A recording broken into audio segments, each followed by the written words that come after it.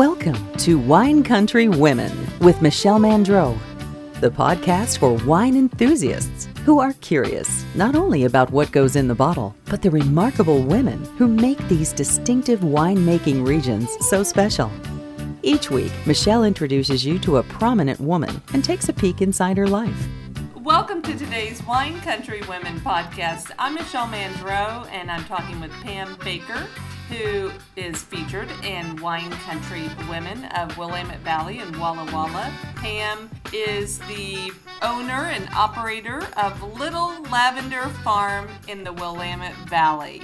Pam, thank you for joining us today. Thank you, Michelle. It's nice to be here. You're just an amazing woman. I love your farm, and I can't wait to share all the great details with our listeners today. But before we dive into everything Little Lavender Farm, I want to know, what was your first professional full-time job? My first professional full-time job, I was a English teacher. I was part-time for quite a few years I was one of those freeway flyers, adjunct instructors who went from community college to community college. I did that for several years. And then my first full-time gig as a teacher was at a project-based charter school, high school in San Diego, California. And how many years did you teach? I was at, the name of the school is High Tech High International, and I was there for 10 years. I taught 11th and 12th grade and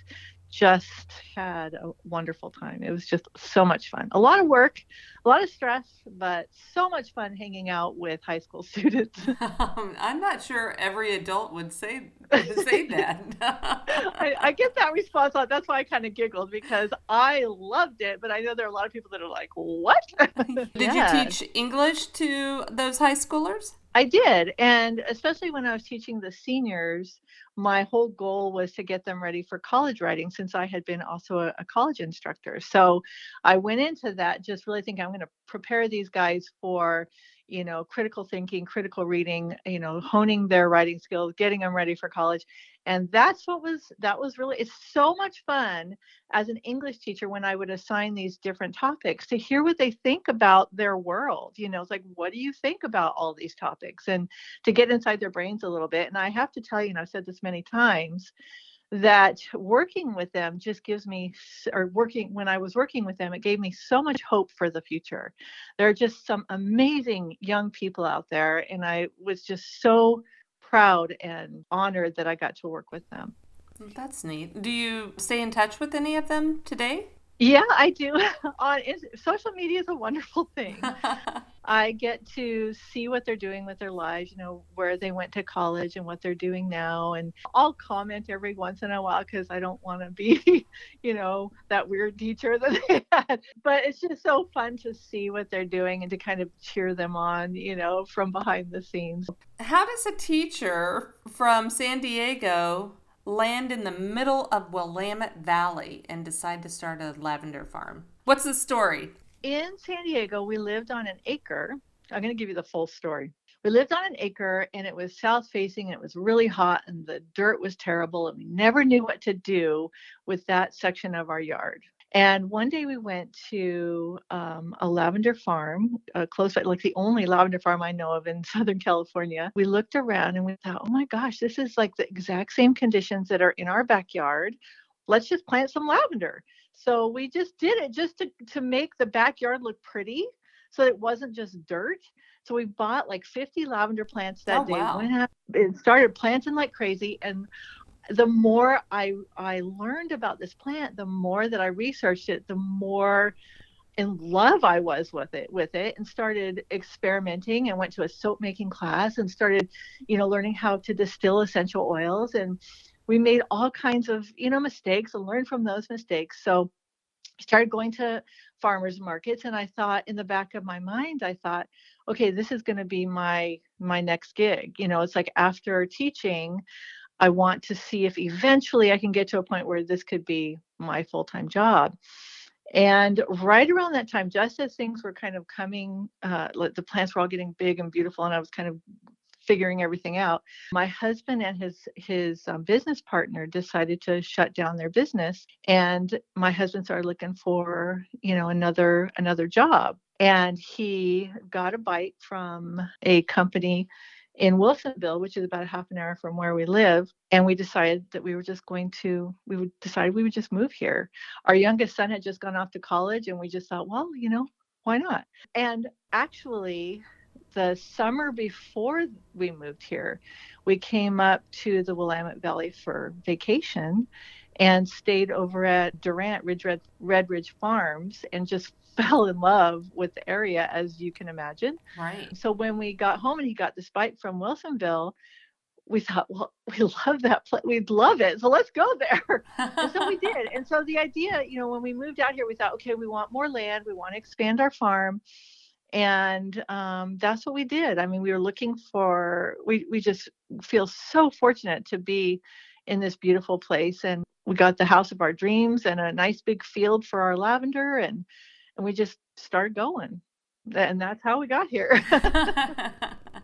So what year did you relocate to the Willamette Valley? We relocated in December of 2016. Okay, so you're working towards 5 years. Yeah, it's been a busy few years, but it's been such a fun and exciting few years. I taught at Portland Community College for several years. The business was busy enough and successful enough to where I was able to say, okay, I get to stop teaching now. So just this last December, I made the decision, okay, I'm done teaching. This is my full-time gig now. And so that little dream of mine came true. That's awesome. Willamette Valley is much different than San Diego. Did you go through an adjustment period, or are you still adjusting, or how's that going? Honestly, and I've told my husband this, I feel like I should have always lived here. It just feels like home to me. I mean, I grew up in the California desert, and even the whole time that I lived there, I was just always craving something green. We would go up to the Sierras, and that would be my green fix. And then I moved to San Diego, and that was a little bit of green. But it's very, very brown in Southern California for so much of the year. And so when I moved up here, it just felt like, yeah, this is where I should have always been. That's great, since that's where you are. Yeah. And I don't mind the rain either. So. And you have 2 dogs, 4 goats, 6 chickens. You've got fields and fields of beautiful lavender. You've really made yourself at home. So, yeah. I mean, I love lavender, and you have so many different types. What's the differences between all the types of lavender that you grow? There are 2 main types that I grow. There's angustifolia, which is, some people call it the English lavender or true lavender. And that's a smaller plant. It can be used for culinary. It makes a kind of a sweeter essential oil. And I have 3 kinds of the angustifolia. I have a royal velvet, which it's just stunning. It's just this deep, beautiful, rich purple, and makes beautiful dried bouquets. That's the bouquet that I sell the most of. And I've got one called French Fields, which is a lighter purple. And I use that mostly for culinary. It's good for culinary. It's not quite as sweet as the royal velvet. It almost has like a slightly peppery taste to it. Ooh. And then I have a variety called Felice, which I had to have because that was my mother's name, was Felice. Aww. And as soon as I saw that there was a variety called Felice, I was like, well, of course, I have to have that one. Absolutely. Yeah, and that one, it's a beautiful dark blue. I don't use it for anything other than making these beautiful little wreaths. And then, so that's the one kind, the angustifolia. And then the other kind that I have is called intermedia. Those are the bigger, really showy, dramatic looking lavenders, really large bouquets. And this is the essential oil that I use for my bath and body products. You don't want to use the intermedia for culinary because it tastes like soap, basically, if you use it. And it's really interesting. I love having the two different varieties and have people smell them and just note the difference in smell between the two, Hmm. between the intermediate and the angustifolia. And so I have three, well, actually four now, four kinds of intermediate. I have a gross blue, which is a beautiful dark purple, really showy, great for fresh and dried bouquets. I have a impressed purple, which is not my favorite, and I'm actually going to be kind of Phasing that out. yeah, cutting back on it. I mean, it's good for some things. The sachets that it makes, like the dried bud, it smells really good. It's really strong.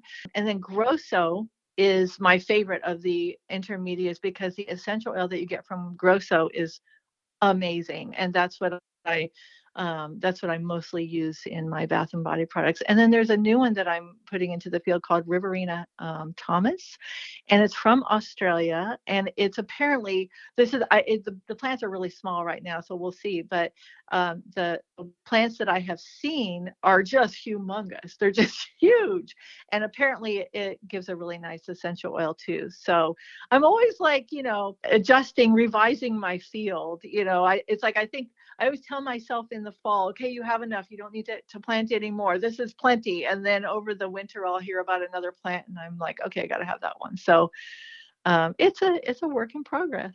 How long does it take to grow a new lavender planting so that you can use it for culinary?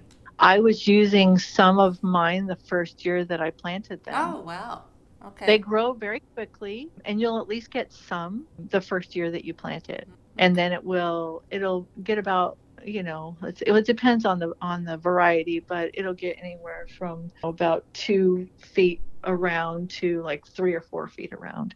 That's pretty good size. I'm not with you today, but I remember visiting with you and just seeing that beautiful sea of purple. Yeah. You see lavender for days. It's so beautiful. So it's fascinating that you cook with lavender or that you use it for culinary applications. Can you expand upon that? Like what kind of products are you using your lavender in? A lot of people don't associate lavender with culinary. I think it's becoming a little bit more known. There are several lavender farmers in the area who really specialize in the culinary part of lavender use. There's some good cookbooks out there. That's actually not something that I do as much of. The things that I make are usually just bath and body products, but then I'll use the culinary. I will sift it and clean it and then package it, and then people can use it for their own culinary. I see. I also have teas that I buy from a local distributor, and then I add my culinary lavender to that. And that's about as far as I go with the culinary. Okay. But on your website, you've got a couple of recipes that people can refer to if they want to experiment with some of your lavender. So they can always purchase from you and then experiment. So that's kind of fun. Two of my favorites are anything with lavender and lemon go really well together. But then also on the more savory side, I love the herbes de Provence, which is just that combination of herbs that you can put on potatoes and chicken and things like that. And so those would be my favorites. What's the most challenging part of having a lavender business? The physical upkeep. So the harvesting, so I do everything myself. My husband helps with the mowing and, when we're planting and things like that, but the upkeep of the fields is all on me. Sometimes I'll wrangle my kids into helping me if they're visiting. The pruning and the harvesting, all of that, bending over kind of work is the most challenging, I think. Physical labor of it all. During the course of this second career of yours, have you had a mentor or somebody that's kind of helped guide you along the way, or are you just learning as you go? A little bit of both. In San Diego, I was just reading everything I could possibly read about lavender. But then once I moved up here, there's a wonderful organization called Oregon Lavender Association, which has actually just morphed into an organization called Lavender Northwest. And so that it encompasses Washington, Oregon, and Idaho lavender farms. Fascinating. Oh, it's wonderful. And the people in that organization are so incredibly supportive and encouraging and knowledgeable and helpful. I have worked with Chris Mulder at Barnell Nursery. She's given me lots of really great tips. We actually worked together on the Lavender Northwest newsletter together. And then when I first moved here, Nicole Kalin over at Norwood Lavender Farm, she was always so encouraging and helpful. I feel like I have a ton of mentors around here just because of how collaborative. I think that's great because you can share best practices, you can learn from one another, you can support one another, and as long as there's a great love for lavender, it's not like you're really competing with each other. No. And we're spread out enough that it doesn't feel like there's any, it doesn't feel competitive at all. It just feels very supportive. Each of us kind of has our own specialty in a way. Like some people really focus on culinary, some people really focus on oils. Does the terroir affect lavender flavor? I think the only way that it does, I don't think it really does. The only thing I know is that part of our field has some of that, really clayey, jory soil. And so I have to really break that up because lavender does not like clay. It does not like to have its feet wet. So I have to really amend it and loosen up the soil. And thankfully my field is on a hill so that the water's not just going to stay there. So yeah, I don't think that it really does. So your business is growing. Tell us what's new. In March, actually, we got our keys on March 1st in 2020, which everyone knows what that means. It means everything's shut down very soon after. Sadly. We got our keys to our little shop in downtown Newburgh on March 1st. In that little shop with my friends and neighbors, Pollinate Flowers. They just live around the corner from us. So it's the perfect combination, I think, anyway. There's lavender on one side of the shop and there are flowers on the other side of the shop. It is a perfect combination. It's like we kind of draw in different customers, and then once they're there, like, oh, there are flowers too, so I'll get some of those. But it's funny because it's a tiny little shop, and it was actually my hairdresser's shop. And the first time I went into that little shop, I thought, oh, this would be the perfect size. If I was ever going to have a lavender shop, this is what I would want to, about the size I'd want it to be. And so I heard from my hairdresser that she was moving to a larger space.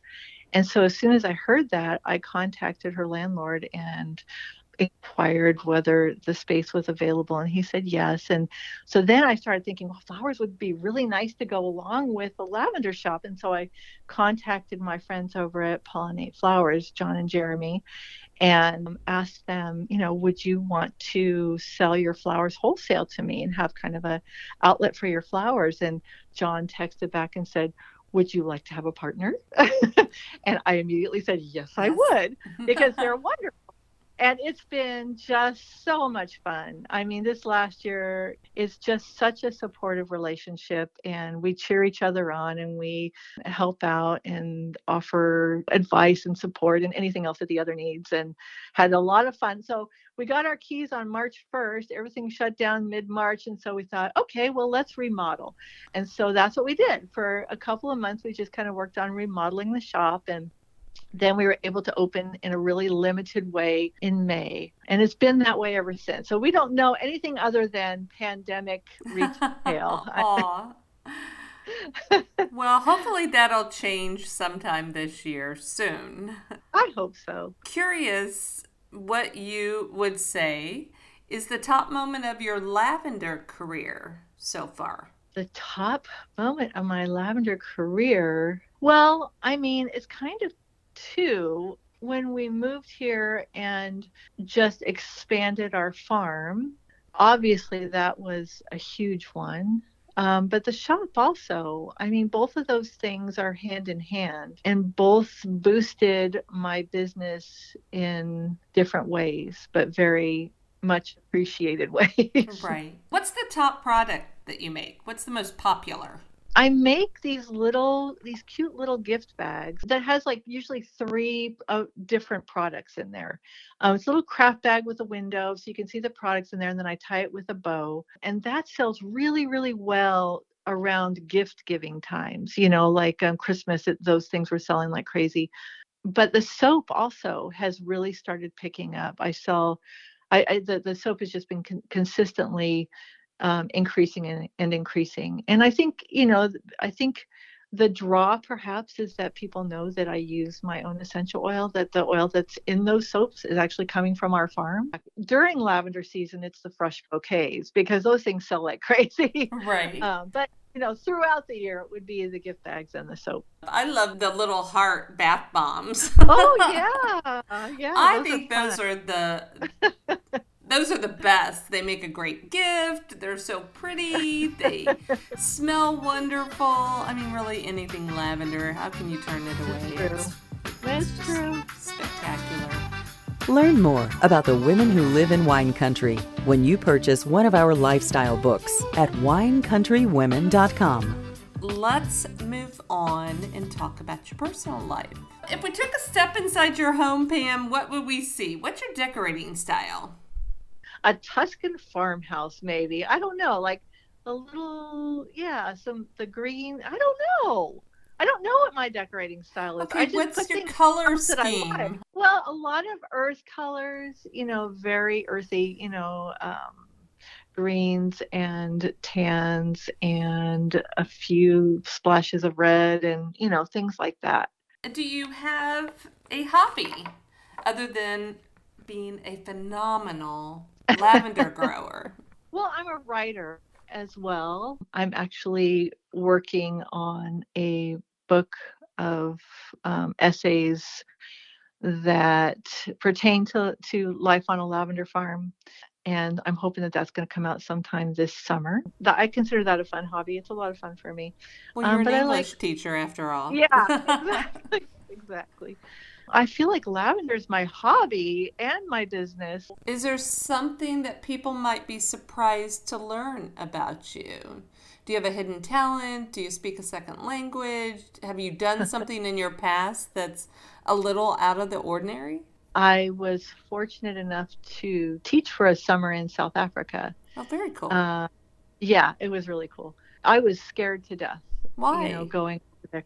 It was just so out of my comfort zone, and it was for the whole summer away from my family, and it just made me really nervous.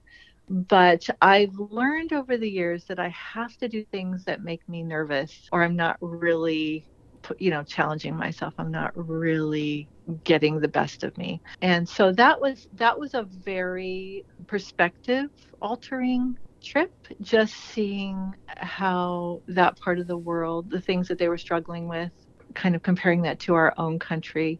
And so not only South Africa, but during the time I was an English teacher, I was fortunate enough to be able to take students on a couple of different trips around the world. And that is, I would recommend. I mean, it's a lot of work, but it's a lot of fun taking a group of teenagers to someplace they've never been and just seeing their minds get kind of blown. They're just like, oh my God, yeah. What's one of the trips that was a standout? We took a group to Belize, and so we did a service project for the first 5 days. We were helping to build a library for a little village, and then we got to go traipse around the rest of Belize and see some of the really cool things there. But then also going to France, Switzerland, and Germany.